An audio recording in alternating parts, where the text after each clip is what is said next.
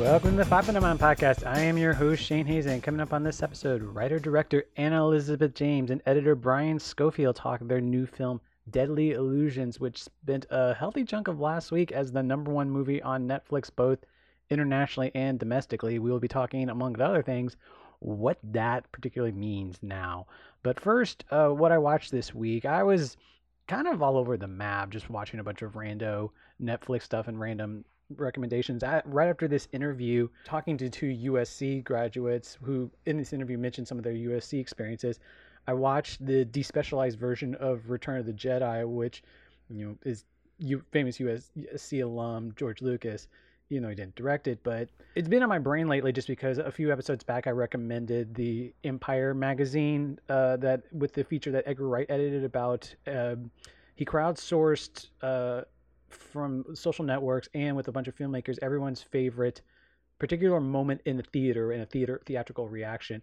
And a number of people, including Simon Pegg, mentioned Return of the Jedi. And Return of the Jedi is one of those movies as a kid I loved the shit out of. And then as I became a film snob, had to turn my back on because of, amongst other things, Ewoks. And if you have access to any of these despecialized versions, I think I can say all three of them are better films before the special edition. I want to be an apologist for the special editions, but no, this does. I mean, it does have the yub at the end, but it also doesn't have the extended Jabba music video dance, which all those musical points were dated anyway. But other things I watched this week, A Man Escaped, which I don't know exactly how I feel about Bresson. Like, I'm just all over the map on that too.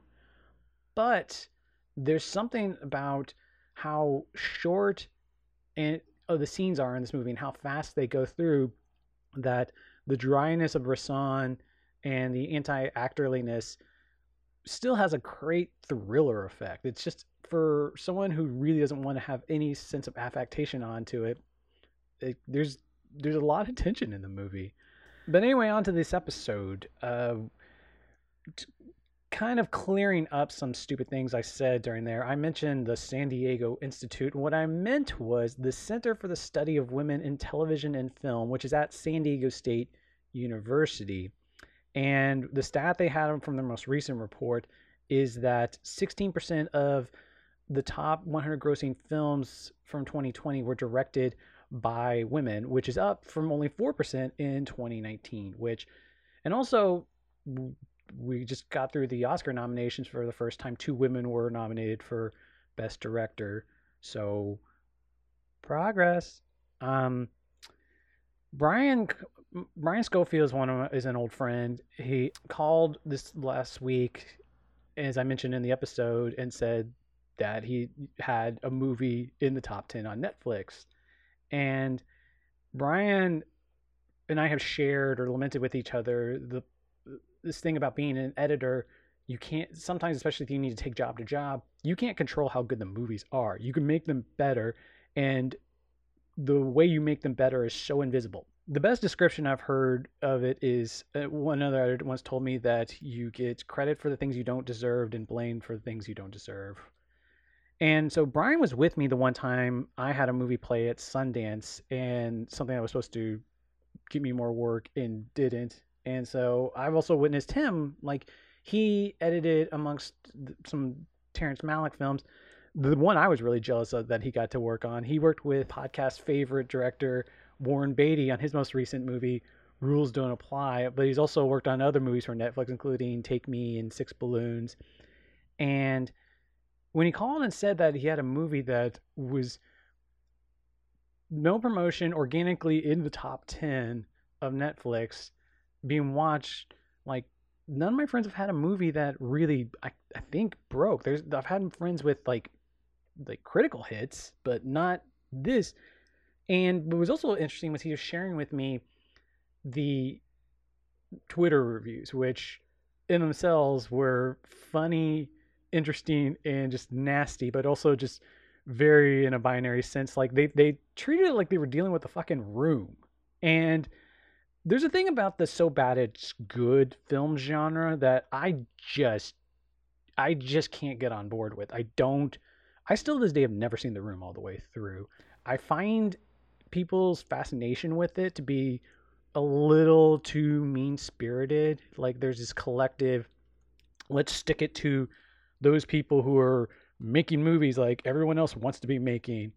And it's almost like when someone makes a movie that bad, like it's like Shirley Jackson's The Lottery. Like you're just wanting to stone them. And so I watched the movie, and it really didn't take long to realize that Brian's a thoughtful guy. I don't know Anna, but after seeing this movie, it's clear they know what they're doing. Like, because the other statistic Brian told me was that people were hate tweeting this and then still hate tweeting the ending, meaning they got to the end, meaning they watched the whole movie all the way through. And how you feel about content right now, the fact that people are actually sitting through it, whereas a lot of the stuff I know people are putting out is just indifferently being turned off after 5 minutes. And my main impression of the movie, Brian told me to think Mulholland Drive, and he mentioned Brian De Palma.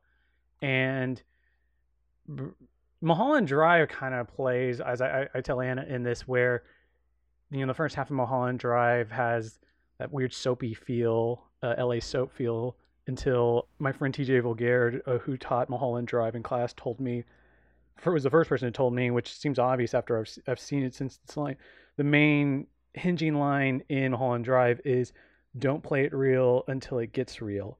And the thing with Deadly Illusions is there's no, I don't, when it changes, it's hard to describe, and it still feels tawdry and titillating, and more than anything, it just feels like this is coming from a woman's mind and an unfettered id being allowed on the screen in a low budget. As I edited this episode, I had De Palma's body double on the background, and you get to the end, and the scarf's there, and you can't not think Dressed to Kill. But the fact that the Twitter conversation around this movie is good or bad.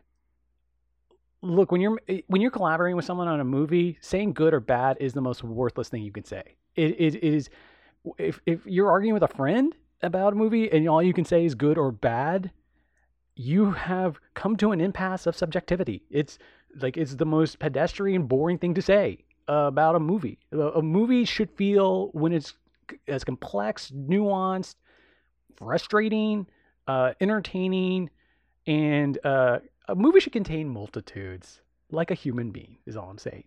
And so if you just say good, bad, and you go in this binary designation for it, you're doing a disservice to the conversation around a movie, much less the movie itself.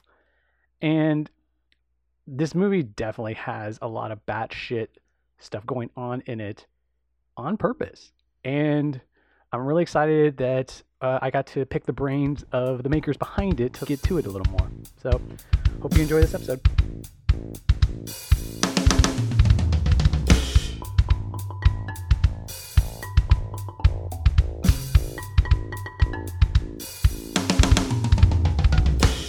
Brian, he and I have been talking over like 2 or 3 kind of phone conversations where like first he's just like, "What's your reaction to this?" And we've worked on all these movies where we have to like put on a brave face and be like, "You did the best you can, bud," like, and this wasn't that case, especially with like for once the movie's getting seen and it's doing something, and also just the conversation around it is one of the things I constantly bitching about the show is like. There's a difference in criticism and reviewing. And reviewing's all about, is it good or bad? And should you go see it and put your $5 down on it? And who gives a shit? Like, with this much content out there, you just want something to do something different. Yeah, let audiences decide, right? But review it. Like, I feel like the Variety review is really pragmatic and on point. Obviously, she labeled us fresh, but I felt like it was, I if there's one thing I do in my career is I wanna inspire and hopefully lead the charge on revamping the way we review movies, because I think it's set up to have certain voices fail, and we Yeah. we need to fix that, because what's happening is if art is a form of therapy, we're we're negating and neglecting a certain portion of the population that needs that therapy, that needs that art. Yeah, it's crazy. When Shane, because I thought Shane would like it, but you never know, like what somebody else's opinion is going to be. So I was like, well, why don't you watch it first before we really decide if we're going to do a podcast or not? And then I don't even think he had finished it. I think he was still watching it, but he texted me. He said, like, I can definitely do a piece on this. Well, you got to understand, like, the format I've set up. Like, I've done a ton of episodes on movies that I don't like. And yet the whole point of this show is to only talk positively about movies. So the idea is, like, if you don't like a movie, have someone on who likes the movie to explain what you're missing or what different way you should view it. And to be fair, we all have movies we just don't. But, I mean, that's something worth unpacking, you know? Yeah, I think it's so great. So you felt things. Like, it made you feel things and made you think and...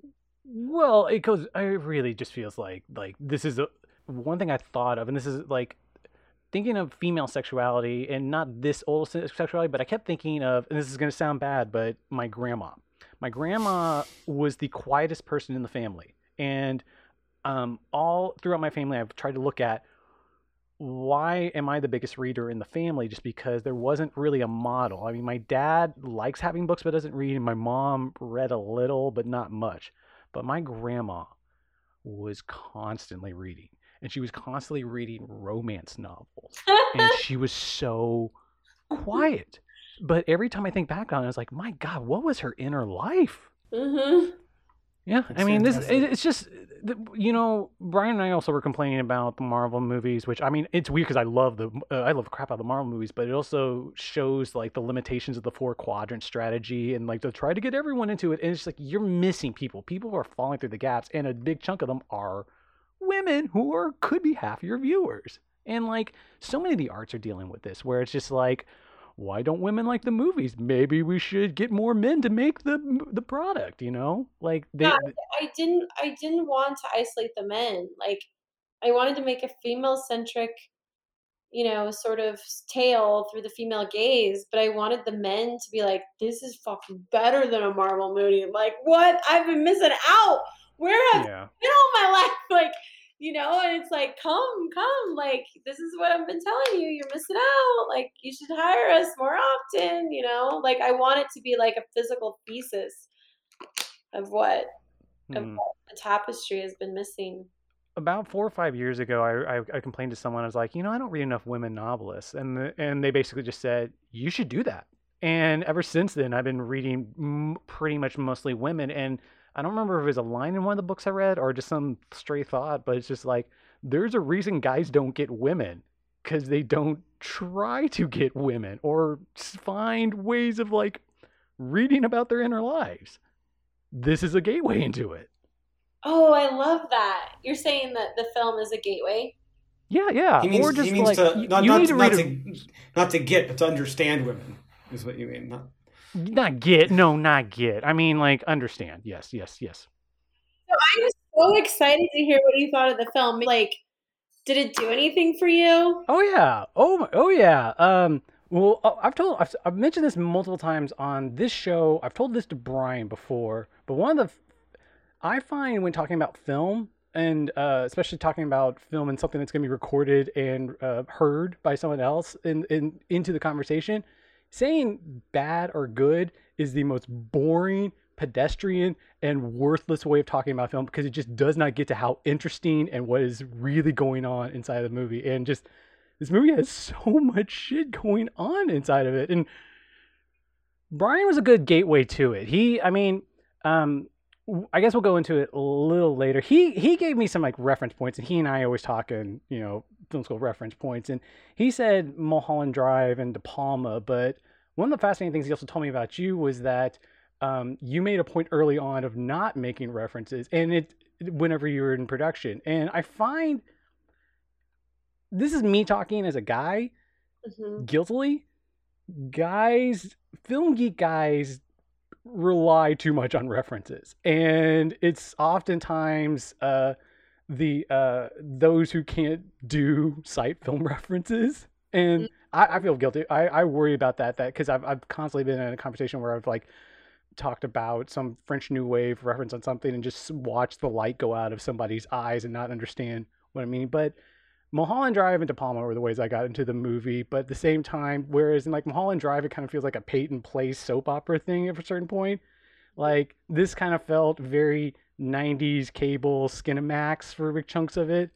And you just don't the other big reason I really want to talk to you about this is you're not going to get this from a guy. You're not going to get this like sexual id from a guy writing directing. You're saying that. You're the first person to say that. I'm the first person to say that? You're kidding. That's ridiculous. Well, and I'm so far on the journey. I think as time goes by, more of this will come out. But hopefully. So when we sent out the script, I was very clear in those sexual scenes. I was very explicit. So everyone asked me to write a letter at the beginning, and in that letter, I gave a reason for my intentions with these scenes, and that I wanted to prove, in a way, it was a personal thesis. I wanted to prove that you could make something more tantalizing and engaging than pornography. Right. Okay. But sexual still, though, right? Yeah, I mean, it's not really for me. It's not like what kind of sexual are you? Are you in touch with your own sexuality? Like, if it makes you squirm, that's a good thing. Anyway, so going back to that letter, one of the things that I said at the end was, I want the audience to leave the theater or their theater room and say, "Oh, that's why we need more voices." Yes. Yeah. Because in the tapestry of this art form, we're hurting ourselves by being so selective in this way that if art is a form of therapy, then there's certain individuals that are lacking that form of therapy. I don't. It's a San Diego institute, I think, that it has the studies on percentages of female directors, and it's been going up the last few years, but it's for a long time it was down from the 70s, I think. And I mean, I'm the school that we should be representative in percentage. So in theory, 51% of films should be directed by women. Yeah. And those voices should be represented in the culture as long as it should represent the numbers. Yeah. Yeah. I could go on and on about that. I guess going to film school, meeting Brian, our editor on Deadly Illusions, also one of my very best friends. And a good friend of mine, too. Yeah. Yes, closely and intimately. Someone who I would trust my life with, my brain with. How many films have you guys done together right now? So this is the second feature we've done together. We did a tween horse movie with Greer, actually. Okay. That was my first go-round. So I'm in film school and I'm assessing this. And one thing I observed is that in order for someone like me to get out what I'm trying to say is I literally just have to go rogue. Like I just have to go pure outlaw because the system is it's situated in a way that no matter how much I try to fit into that, it's just never going to work.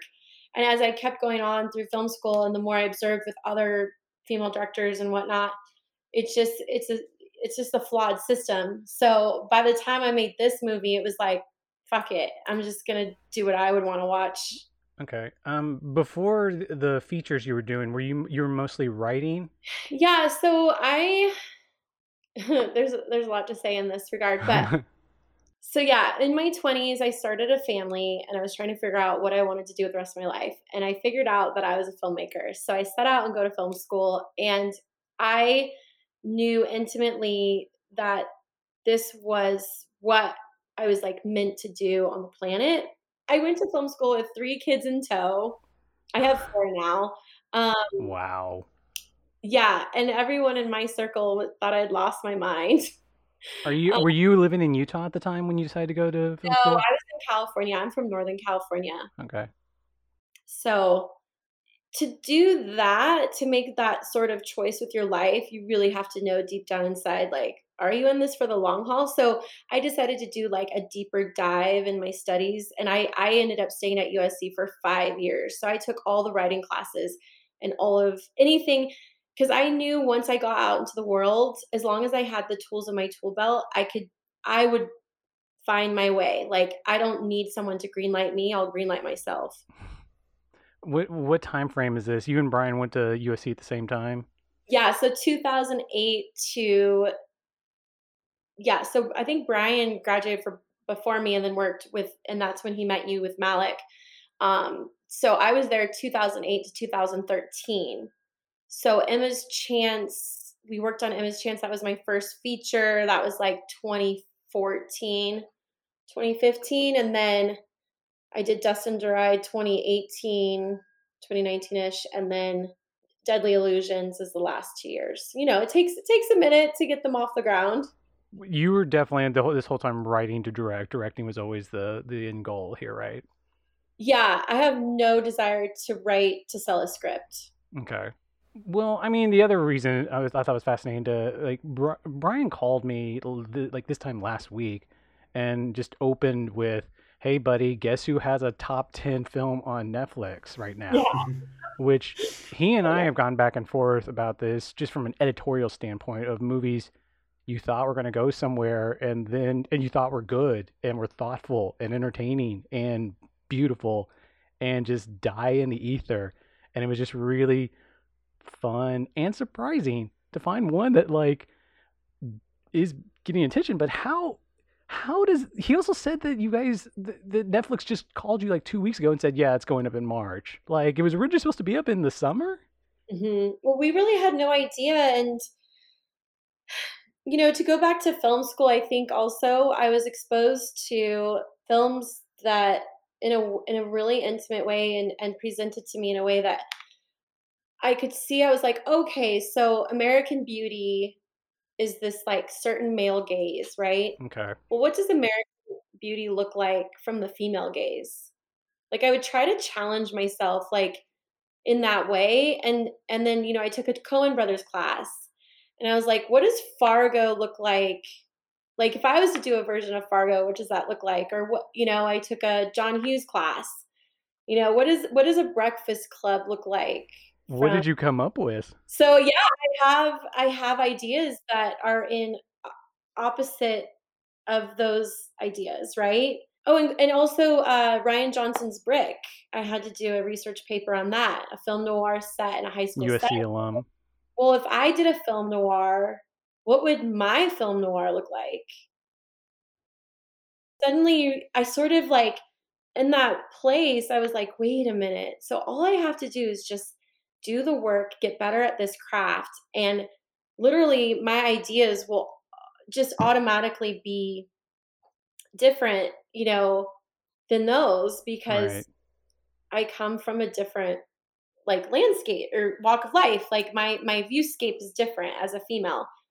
My life One experiences are point I was different. going to tell you a reaction in the movie was I don't know how far in, and I started realizing how whenever someone uses the term male gaze, especially when looking at the female form on film, I feel, if not guilt, I feel complicit whenever I'm watching. So sometimes I can't enjoy watching the female form on film. And there's something, again, I don't want to commoditize an actress in this way, but seeing a female director direct the female form made me be able to appreciate it guilt-free-ish free. Let's just say guilt-ish Thank free. you for saying that because yeah, I don't want to be that vigilante that's like, look at the man and how he's made my life hard. No, I wanted to create something that was like, come on, guys, I got something fun for you. But while you're here, I might show you some other things that you didn't see coming. It's like we at the end of the day, we're entertainers. And I want nothing more. Like Brian and I have been responding to so many viewers, and we're like, we just want you to have fun. Like enjoy this ride, We are tickled to death when we hear viewers just had like a ball. There are so many people we hear over and over like it took so long to get to the point, and I just can't think when you go to an amusement park and you get on a roller coaster, are you waiting for the point at the end of the ride? Are you when you put on your favorite album, are you waiting for the last line to the song so you know what the point of the album was? No, you get lost in the ride, you get lost in the music.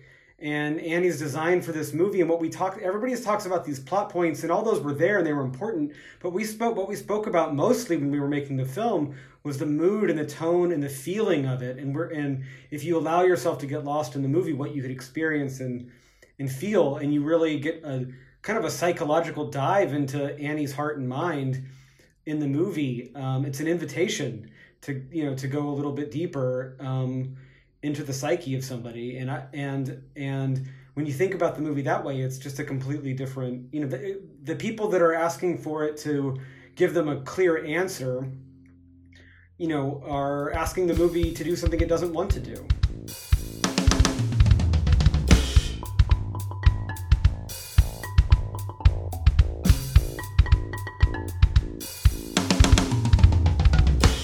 What were the conversations you guys were having? Because I'm definitely going to want to go into what you guys' specifics of your director-editor relationship is. Yeah, I think what's interesting. So I sold a script to Skydance. That was a big thing that happened for me in film school.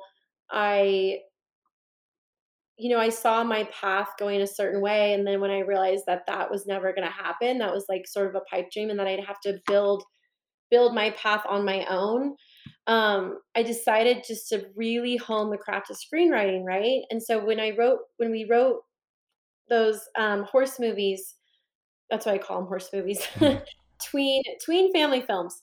I got to see in action me following the screenwriting rules, right? I got to see the cause and effect of that. And so it's so much work to make a movie. And in this case, I just decided to write in this feeling that I had. I had this really what was happening in my life at that moment was this feeling of like, am I crazy or is this person crazy? Like where you have a subjective view of yourself, right? And you're trying to figure out if where where the mishap is happening, this like gray area.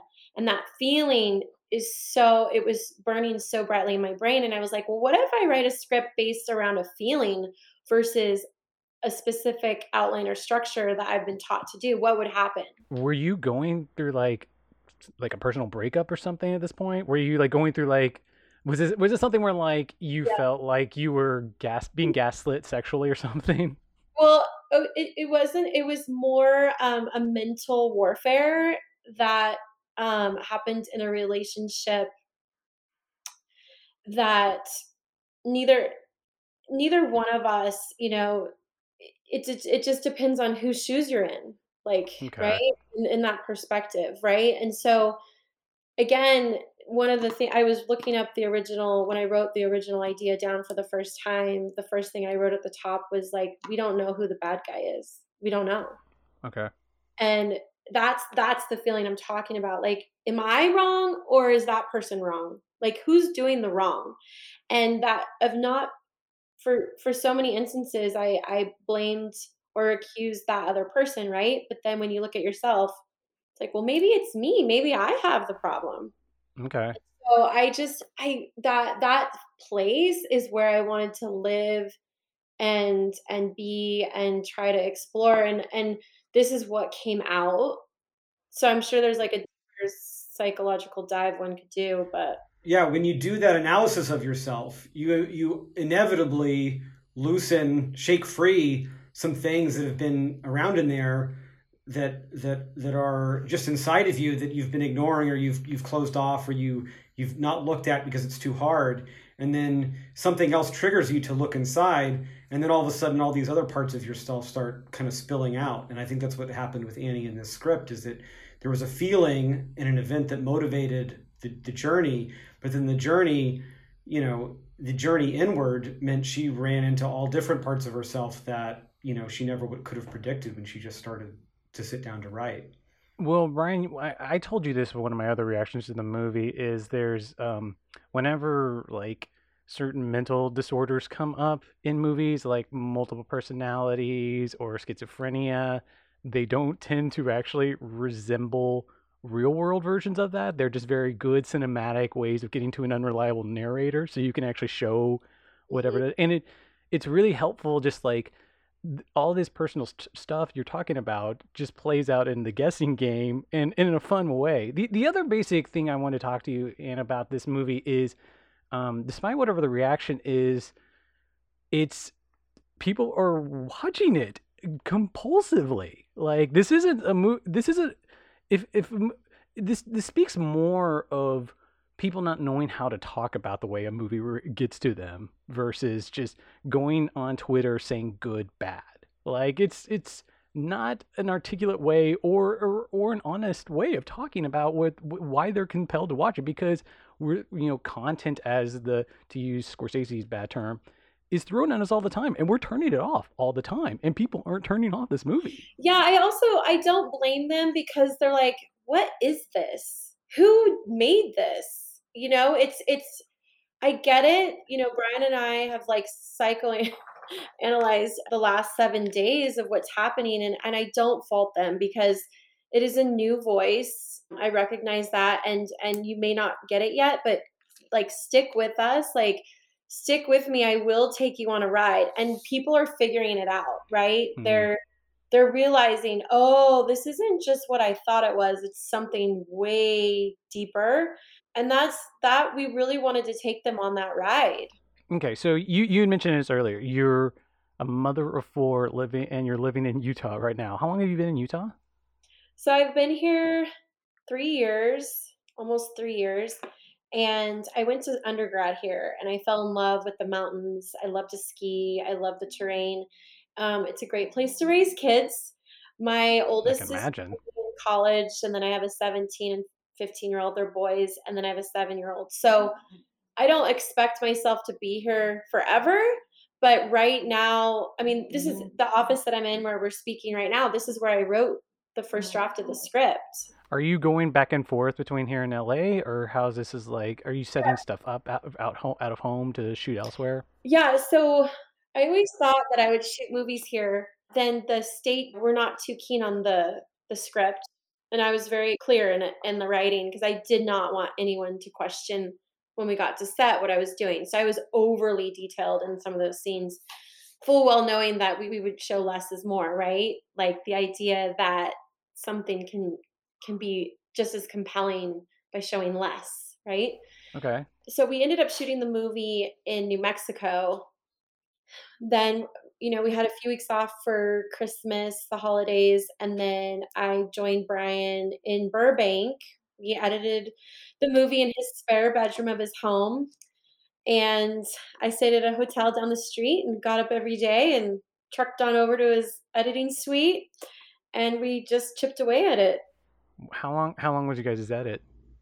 What do you think, Annie? It was like about 10 weeks. It was a pretty normal, right? Yeah, I would say it was the first thing we did. So there was an assembly, and you know how the assembly goes. You can't even, you're just like, wow, you.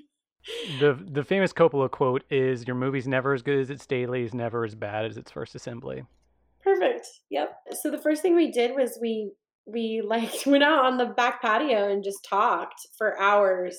Is the first thing we did, actually. Yeah, I told Annie that in order to find the tone for the movie, I really needed to understand, because our collaboration came together in a funny way, where I was finishing a movie I'd been on for over a year, and she was starting this movie, and for a while I didn't think that it was gonna line up so that we got to do it, and then it just happened to work out. So I had read the script, but I hadn't really had any deep conversations with Annie about it or her intentions for making it. And she had shot the whole film. Do you remember your first reactions to the script? Well, I remember sitting down. I was like, oh, there's no way I'm going to be able to do this movie with Annie, but I'm going to read the script because I love her, and like I'm going to give her my notes, and maybe I'll get to do a polish pass on it, or maybe I'll get to help her in some way.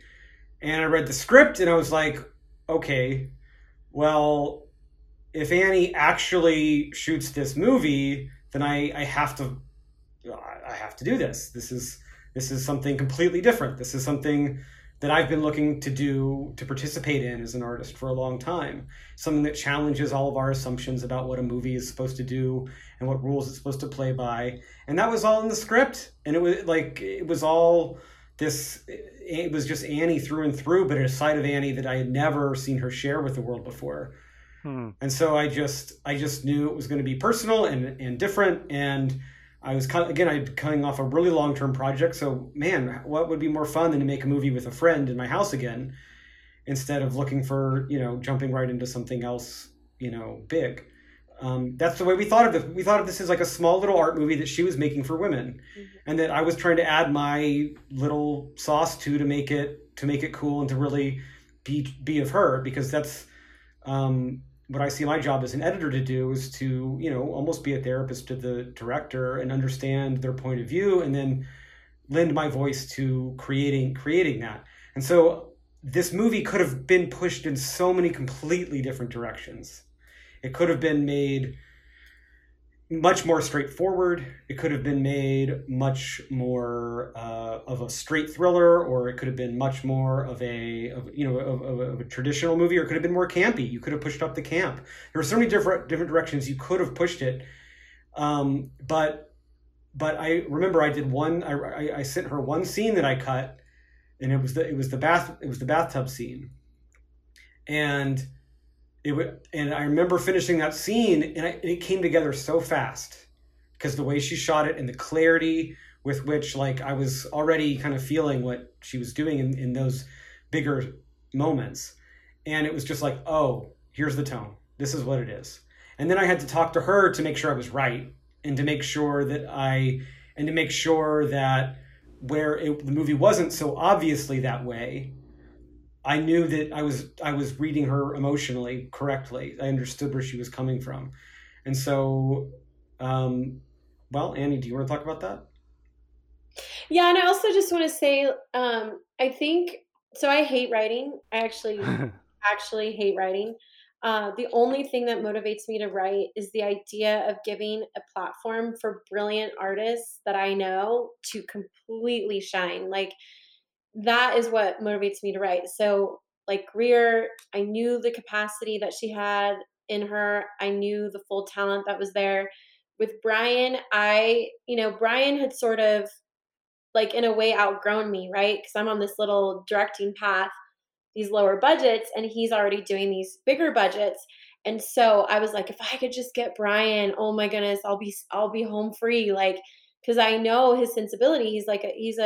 He's a visual poet, really, and he can take any footage and turn it into that poetry. And that's what I was going for, an experience where you're so deep in it in your head that you could see two different realities at the same time. And really, there's only one editor and that I know of that could possibly come close, and that's Brian.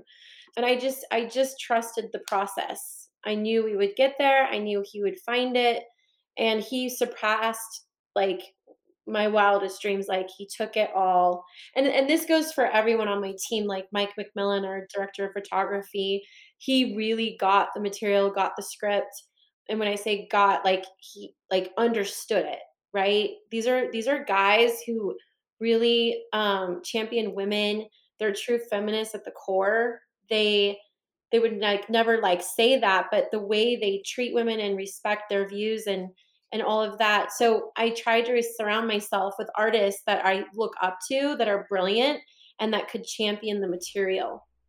Mm. Well, my limited experience with working with female directors is just the machismo ego bullshit of, like, having to, like, posture to, like, show that you know what you're doing kind of goes away, and then you turn around. It brings out what an editor should be doing, is being protective of the movie in general, and protective of the possibilities of what the movie can be. And my limited experience, very limited experiences, help that. But I've also found that when I worked with friends, it can be pretty heated, and it doesn't sound like you guys necessarily got to that spot or that place. I don't think we had a single fight. No, because if Brian turns to me and says, "Hey, I'm going to try something," your instinct, right, is to keep control and say, "No, do it my way." But I've learned enough that when I let go, that's where the magic and gold appears. And so let your artist just, if they have an instinct about the story, if you try to micromanage that or prevent that from coming out, you're hurting the story. And so you want to make to bring the story to its fullest potential. Okay. And I just think, it's easy to miss, but that that's part of what makes Annie such a radical filmmaker and such a fascinating artist, is that her whole way of thinking about building a team to make a movie is something different. It's not this auteur, like, guy on top philosophy. It's like building a family. It's building a tribe of people who have their own unique contributions, and her having the recognition of who belongs in the tribe and who belongs on the team and who's going to contribute to the good of the whole team. But she builds something bigger than herself, and yet it's all from like an endlessly personal place.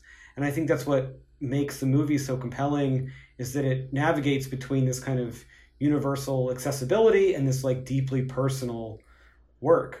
And genuinely compulsively fun movie too. Yeah, but that's Annie. Is that like she's got this relentless kind of fun optimism that even when you're dealing with the shit, she's like, okay, well, let's do it. Like, sorry guys, we don't have time to frown. We don't have time to get down. Like, let's just keep going. And the movie doesn't stop, and get stuck either. It just keeps moving.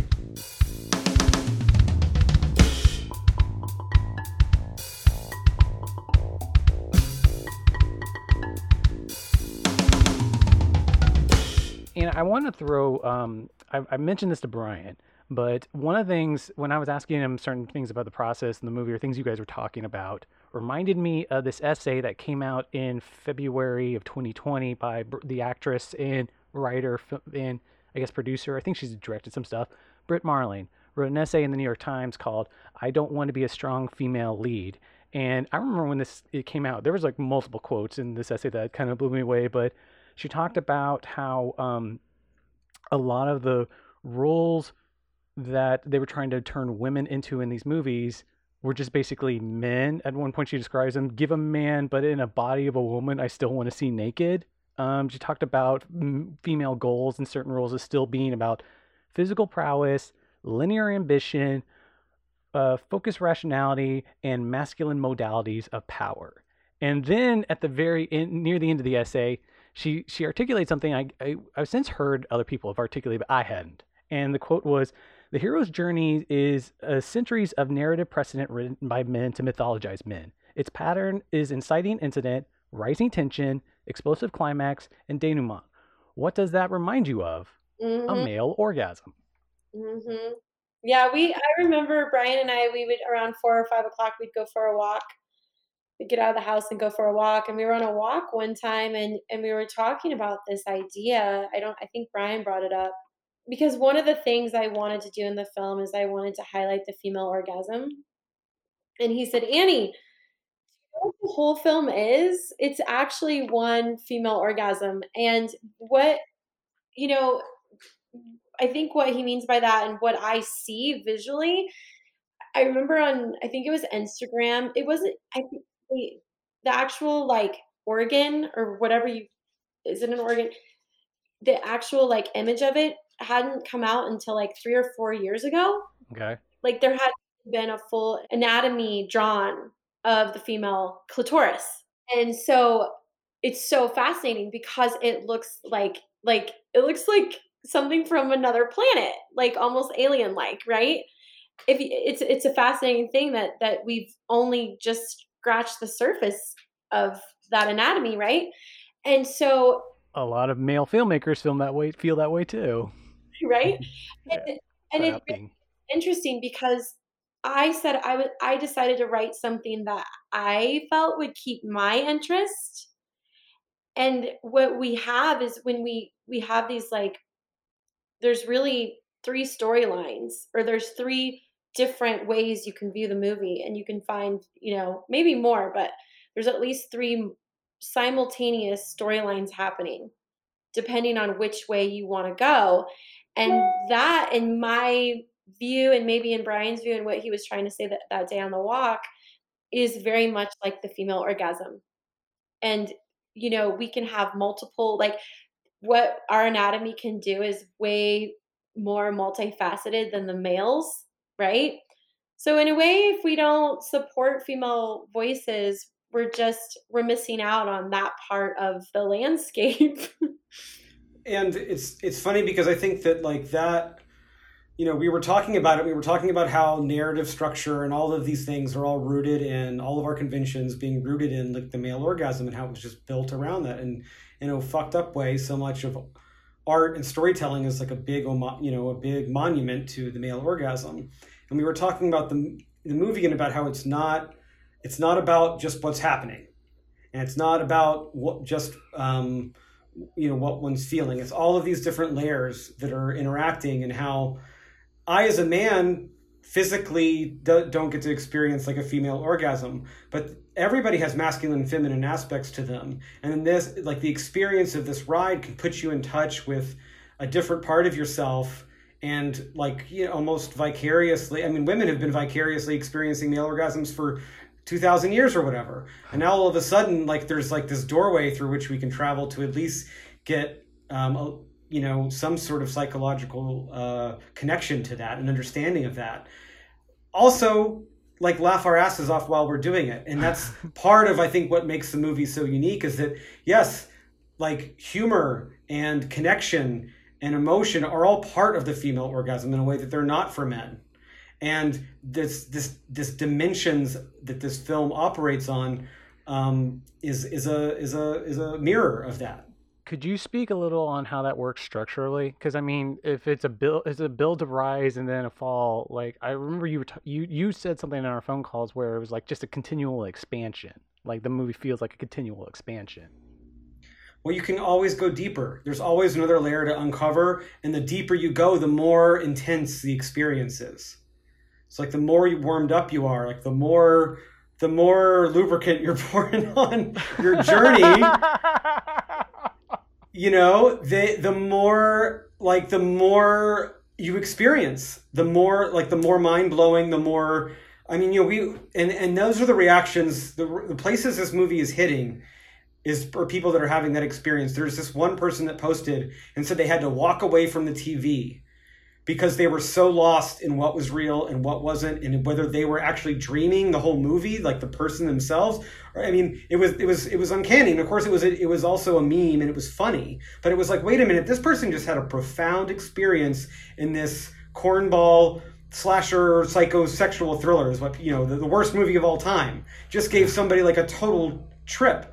Like, so what's going on here that people aren't engaging with it? Yeah, the dichotomy is so big and vast. And as Brian and I have analyzed it, because we're like in the eye of the storm watching it, and we understand why that dichotomy is happening. Like we really get it. And so we're patient. The first day was a little hard to hear everyone just like miss it. But then every day I feel like we get more tribe members, and those who get it really, really get it and go on a wild ride, which is so satisfying for us, right? And then, and I listen, it's like, if you don't get it, that's okay. Maybe come back to it in a few years. Maybe you're in a season of life where you're not ready for this, and that's okay. And just after this experience, I've realized like I only want to do films that do this for audiences, right? That really send them somewhere. This is a pretty unique position to be into too. I mean, like we should talk like what have the last 7 days been like? Mm-hmm. Well, I never set out to make a commercial like smash hit, is what one article said, and I say that like, yeah, I know that part of that smash hit is having a lot of people not like the film too, right? I just thought I could just gonna make this film on the side, and there's gonna be like so many amount of people that are gonna like it, and it's gonna be enough for me to make the next one. Like I don't need to get everyone, you know? So when you pull up the world map and you see that you're number one in nearly like the US was so behind the rest of the world, it was crazy. Like everyone in Africa and the UK and Australia and these all over Asia. Yeah, like Morocco, the Philippines, like Cambodia. Yeah, these places that I've traveled to that I felt like, oh my gosh, these are my people. They get me. And my own country is like a little bit behind. But I know why that is. It's because we approach sexuality differently than some of these other countries, right? And so for them it was like, oh yeah, this is cool. Like this is normal. We're still number one and haven't left the number one spot. in these places, and I don't think we will for another few days. I checked before we came on. It was still #1 worldwide, at least based on the link Brian gave me. Unless he's trying to gaslight me. Yeah, no, the way it works is like, because I studied it, each country gives you so many points. And Mm. when you look at the movies that are down the chute that are going to be coming out, they have a very US centric scope, right? And I just don't, I'm like, oh, wow, like we're not, for a minute, I felt like we were going to fall out of the sky and just disappear. And now I see more clearly that we're not going away, that we've hit a nerve and we've probably hit a hole in the market that we didn't even realize was a hole, which is the psychosexual thriller is something a lot of people want on this planet. It's an escape, it's a form of escapism. It's just a part of the art form that we haven't seen in a while. A female made psychosexual thriller, especially. Like, what David Lynch's daughter is. I'm sorry, forgetting her name. Is like the only version I can think of doing that. I do want to talk about the meta aspects of the movie because that was my one of the other aspects that I found more entertaining was just the continual like I don't like my dream movies to be too literal. Or I'm guessing is it what spot's a dream, what spot isn't a dream, but you just kept going from moment to moment, bouncing back and forth so wildly, and whether this was the story she was writing or she was having a second personality or there was just so many different options. It was you could pick whatever scene or interpretation any scene and watch it that way. Yeah, and I think there was a couple comments, like someone said this dialogue is so like bland or whatever. I'm like, and that's the thing. And depending on what version of the story you've decided to go into, the dialogue was specifically written so it applies to both versions. You know, Interesting. there's layers there, and so there it's Brian has been so good to articulate this to me. It's like you don't know what you're looking at. Like you don't know it's art until you go and experience something else in life and come back to it, right? It's like you're too close to it or you miss it, and that's okay. And maybe you'll never see that it's art. But we worked really hard to create like multiple layers in every scene. Well, one of the keys Brian and I talked about, especially in terms of the reaction, was it's not even necessarily about is this movie art. It's that smart people were behind it and knew what they were doing. And a lot of the reaction that's being gotten from this movie, I mean, Mm. you never know if people are going to engage, but you guys intended a lot of this. You guys are craftsmen, artists, if artists or craftsmen, however you want to phrase it, who got the reaction they wanted. Yeah, I had a couple people message me, and one person was like, "You made such a bad movie. You need to go make two good movies to make up for this movie." I mean, what does that mean? Good, like horror sound movies. I'm like, I already did that. They're on Amazon. Go watch them anytime. Like, I'll never win the tomato game, meaning the Rotten Tomatoes. Like, I'll never. So it's like, fuck it. I'm just gonna do the movie that would keep me interested. First of all, like that's something. I mean, I think that like Anna's clarity of vision is insane. To where there are people on the set that literally don't know the movie they're making, like because they think they are also on one layer, right? And then, but she has the vision to like be navigating all those layers at the same time, and she's like, you don't need to understand. Like if you don't want to, if you don't like, I need you to understand what you need to understand so that you and nothing and you know if you understand more great, if you don't it's okay, right? And she's able to unite all of those pieces into like this cohesive thing that the reason people can't turn it off is they get lost in it. And the reason is that there's these people that I saw their comments where like it's so it's either the worst or the best thing I've ever seen, and then they say it's so bad that it's good, or it's so good that I feel guilty but I feel guilty for liking it. They don't know how to make sense of it. They don't know how to process it, and it's because it's hitting them on these different layers, and they haven't necessarily, like, well, I like it up here, but I don't like it down here, and they are having a hard time of sorting through it all. And it's so exciting and fascinating to watch from from our point of view of just seeing how people respond and how they make sense of it and how different people have such unexpected reactions to it. I mean, the hate can only happen if we strike a nerve. I mean, they could have turned it off. They could have just changed the channel, and they didn't.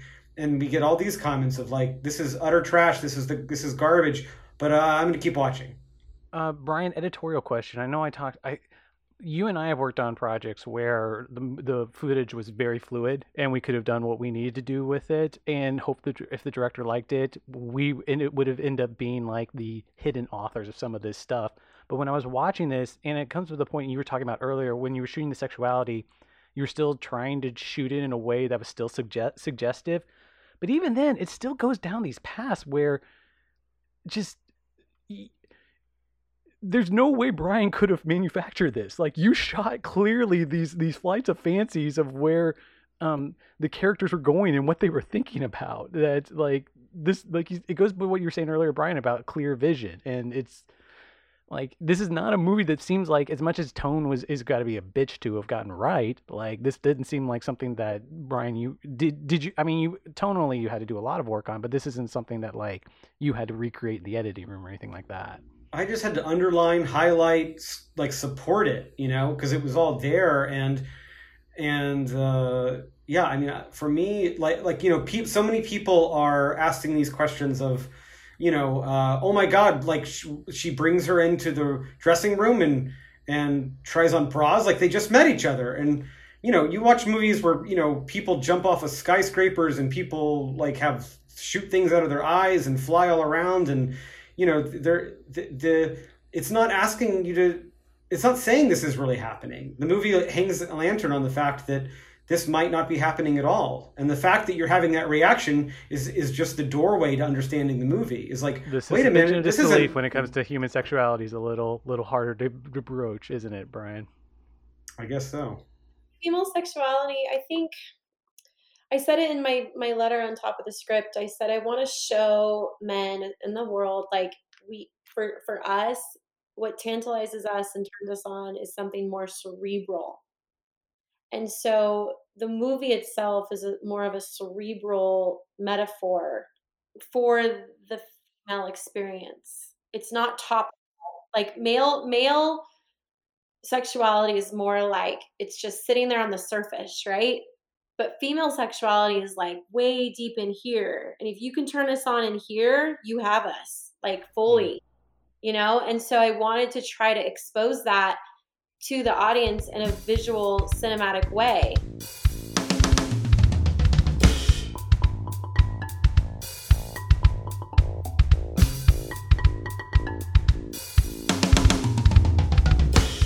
I wanted to ask about the title.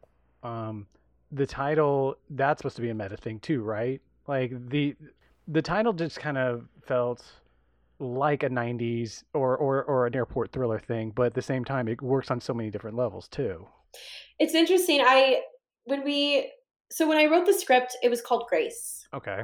But when you Google Grace, a lot of religious movies come up. So I didn't want to be anywhere near that. So when we were editing, I was toying with other titles, and Brian and we were spitballing a lot of ideas. A lot of women in my life, we all settled on this idea of illusions. Well, what are they? Are they, and then we came up with Deadly Illusions. And I was going back to my original my notebook where I wrote out, and I write pen to paper before ever going to final draft. And I looked at my original write out, and there on the top, it says Sweet Illusions. Like, literally, my initial instinct was that. And then to come full circle 2 years later and come up with Deadly Illusions is like, for me, like, it just proves that was like what I was trying to say, like something can be so sweet and perfect, but it can also have this duality and be deadly, right? Okay. Well, the tone of it's also just this tawdry title that you would see at an airport too. Yeah, and that's just playing in the genre. Like, as a teenager or a 12-year-old young woman, I read, well, maybe starting at 9 or 10, Christopher Pike novels voraciously. I love like I'm the glad you brought this up because he had mentioned it, and I thought that was a key gateway to this movie too. That type of novel. yeah, and then you go on this life journey and we all realize that we're just little kids in big bodies. And what did we love to do when we were little? Well, I loved reading those books. Like they were so fun.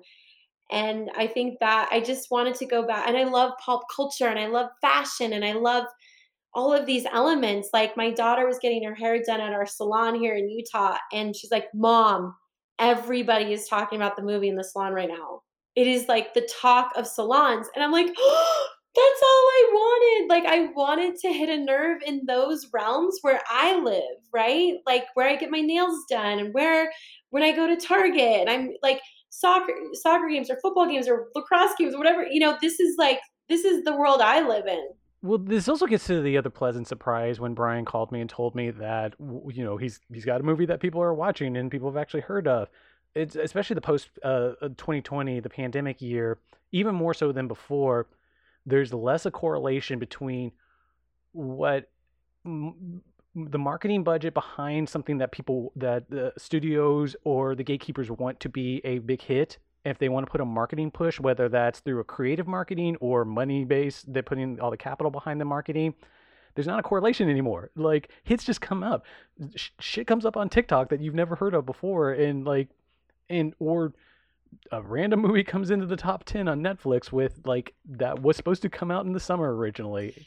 Yeah, that whole thing has blown our minds. I think audiences are so savvy now. They've seen everything. They are, especially with what we've been through the last year and a half. I think, our sound designer, Nathan, said this so well. He's like, the movie itself is an id of what we're going through.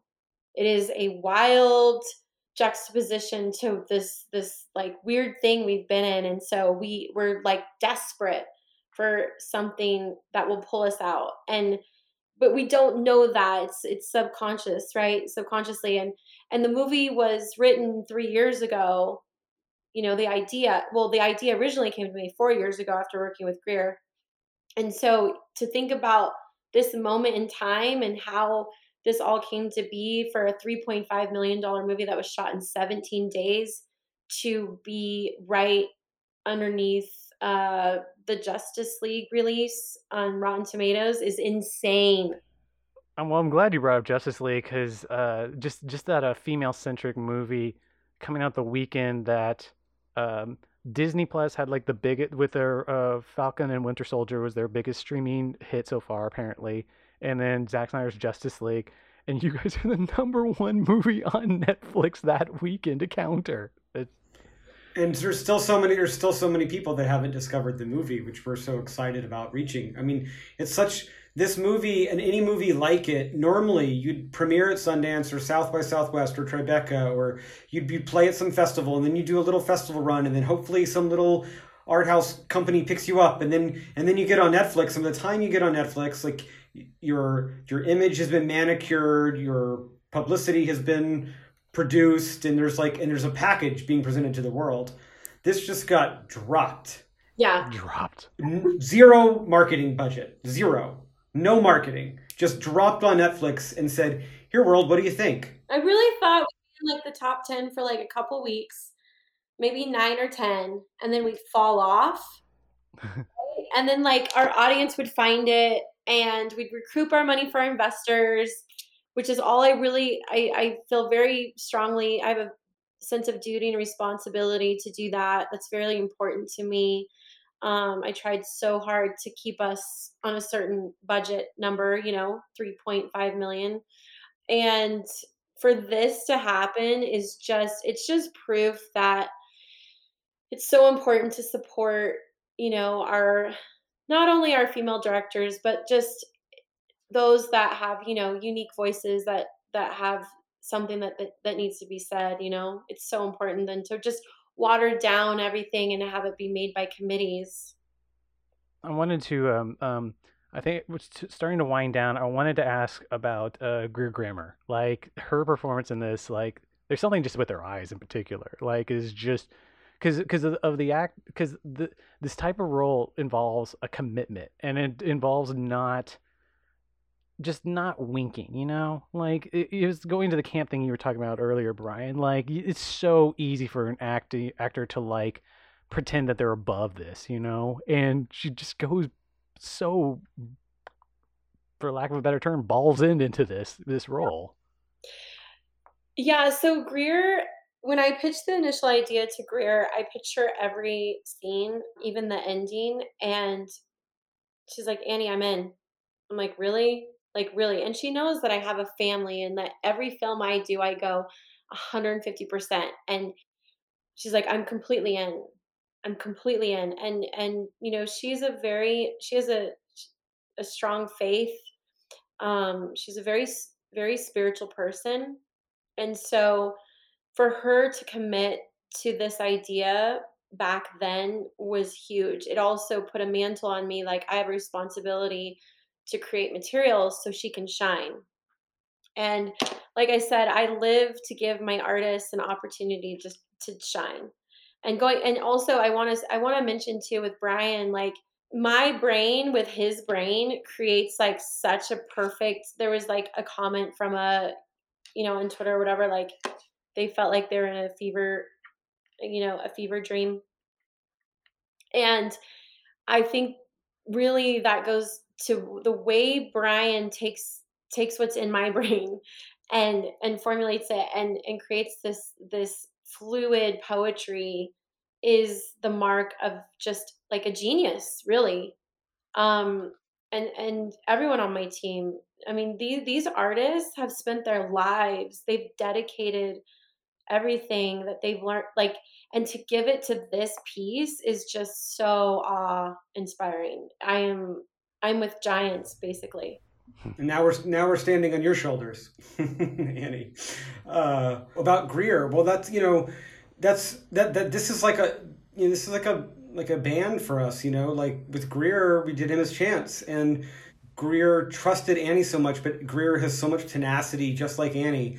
Greer, when she showed up to Emma's Chance, which was like a horse riding movie, was scared of horses and didn't know how to ride, and she had just like talked herself into the role and like overcame all of that, and we overcame it, also in the edit to create like a really, really lovable movie. And then so here we are years later, all of us a little bit grown up, and all trying to fire on these new cylinders and trying to go to other areas and other territories where we're not quite comfortable, but like that's the point, that is to push ourselves and to elevate each other doing so. Yeah, Greer was able to. She saw me do the treatment, the outline, then the script, and then she saw the updates on the script. So the whole time, I think subconsciously she was prepping for this role. And what is so satisfying for Brian and I and the entire team is to see exactly what we set out to do. Everyone knew it on set, and to see her just explode right now is like so gratifying for us because we knew it, and I knew it when I worked with her on Emma's Chance. I said, "This girl is so talented. She deserves a role that is like this."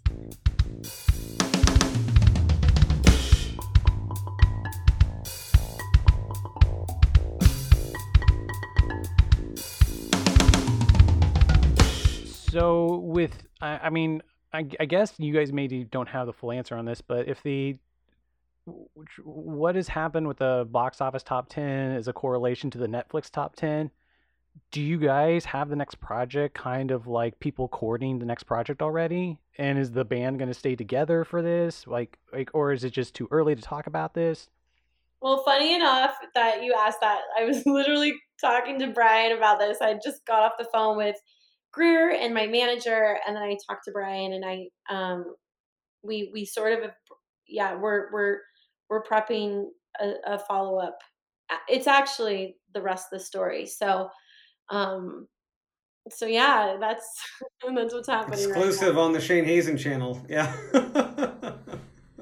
Yeah, You get to break the news. yeah, Yeah. No, Annie called me up and said, Brian, because Annie, this is the movie is manifesting itself in the world. The movie that is about a woman who gets drawn into writing salacious stories and then doesn't want to write another one, and everybody wants her to write another one. Because immediately when this broke in the top 10, everybody was like, Annie, where's the sequel? What's the sequel? What's the sequel? Do you have a sequel ready? Like, give us the pitch. Give us the pitch. Come on, let's go. And you were like, is a ghostwriter going to just make a spin-off? Is that what's going to happen? No, she said no, because this is Annie. Annie's like, no, I don't want to do it. I'm going to do that when I'm ready. I have another movie I want to make. Yeah. And she and then when that's Annie only makes a movie when it's the movie she wants to make, and she'll, I don't think, ever have to make any other movie again. And so when she called me and said, like, this is a scene from the movie, which is something that happened over and over again when we were making this movie, is we'd be on our walk and Annie would be talking, and I said, Annie, you just quoted the movie. It was like the parallels. I mean, she called me and she said, so I did it. I cracked the story. Yeah, last night I was in the hot tub. I got a new hot tub. It was like a bonus to myself. And I was in there and I was looking up and it was snowing. And I was just like, well, what if I could do whatever I wanted, you know? And then it just like hit me. And when that happens, like it's like pixie dust just coming across, and either you grab onto it and get some in your pockets, or you let it like fly away and you miss it. But it came to me and I could see the whole thing and I was like, oh no. And so when I woke up this morning, I was like, all right, I think I'm excited. I should probably do this one. So yeah. That's how they get you. That's how they get you. Yeah. And I don't know if I've read anything you wrote in there, but I know something you wrote. You were credited on the story with "Be Not Afraid." I've read early draft of Brian's script. Oh yes, that is something. It's a. I like to call it the Montana heist movie, centered around a female character who decides to rob banks, and we don't know why she's robbing them. So it's sort of like Hell or High Water meets Yellowstone. No, I say that because I love that show.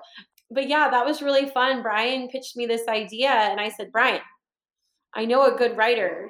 She can help you.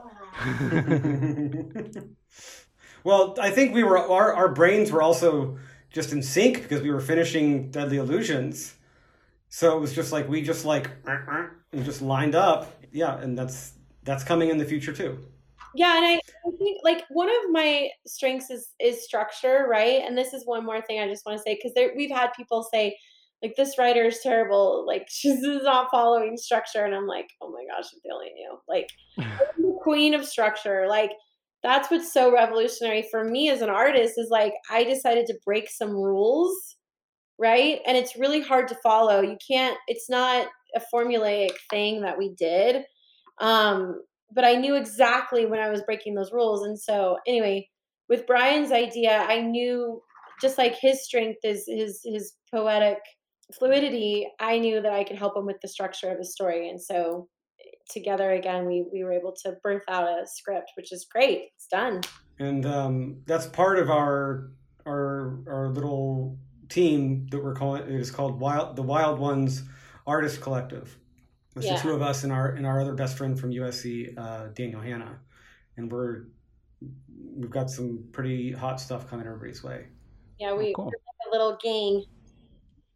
Yeah, I want it to be like at least a little bit critically acclaimed, and the fact that like the reviews are so bad and all this stuff, I'm like, fuck it, it's fine.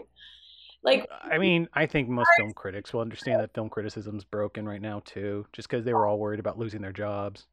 Yeah, and it's just such a sweet victory to know. I think someone tweeted like, it's torpedoes all over the planet, like. You know, like we're just like, wake up. Yeah, and it's fascinating because the truth is that the critic culture hasn't really grappled with the movie yet. And I think that's something that we'll be seeing this weekend. I don't know what's going to happen, but so many of the mainstream critics saw this new thing on Netflix. It looked like a cheap, trashy like Netflix thriller. Like they don't know it's an indie movie. They don't know it's an art movie. They don't know it's a fun movie. They think it's like just consumable content. And they're on Justice League or they're on some retrospective that they're writing, and they're involved in politics of the day or whatever they're involved in, and that's just what happens.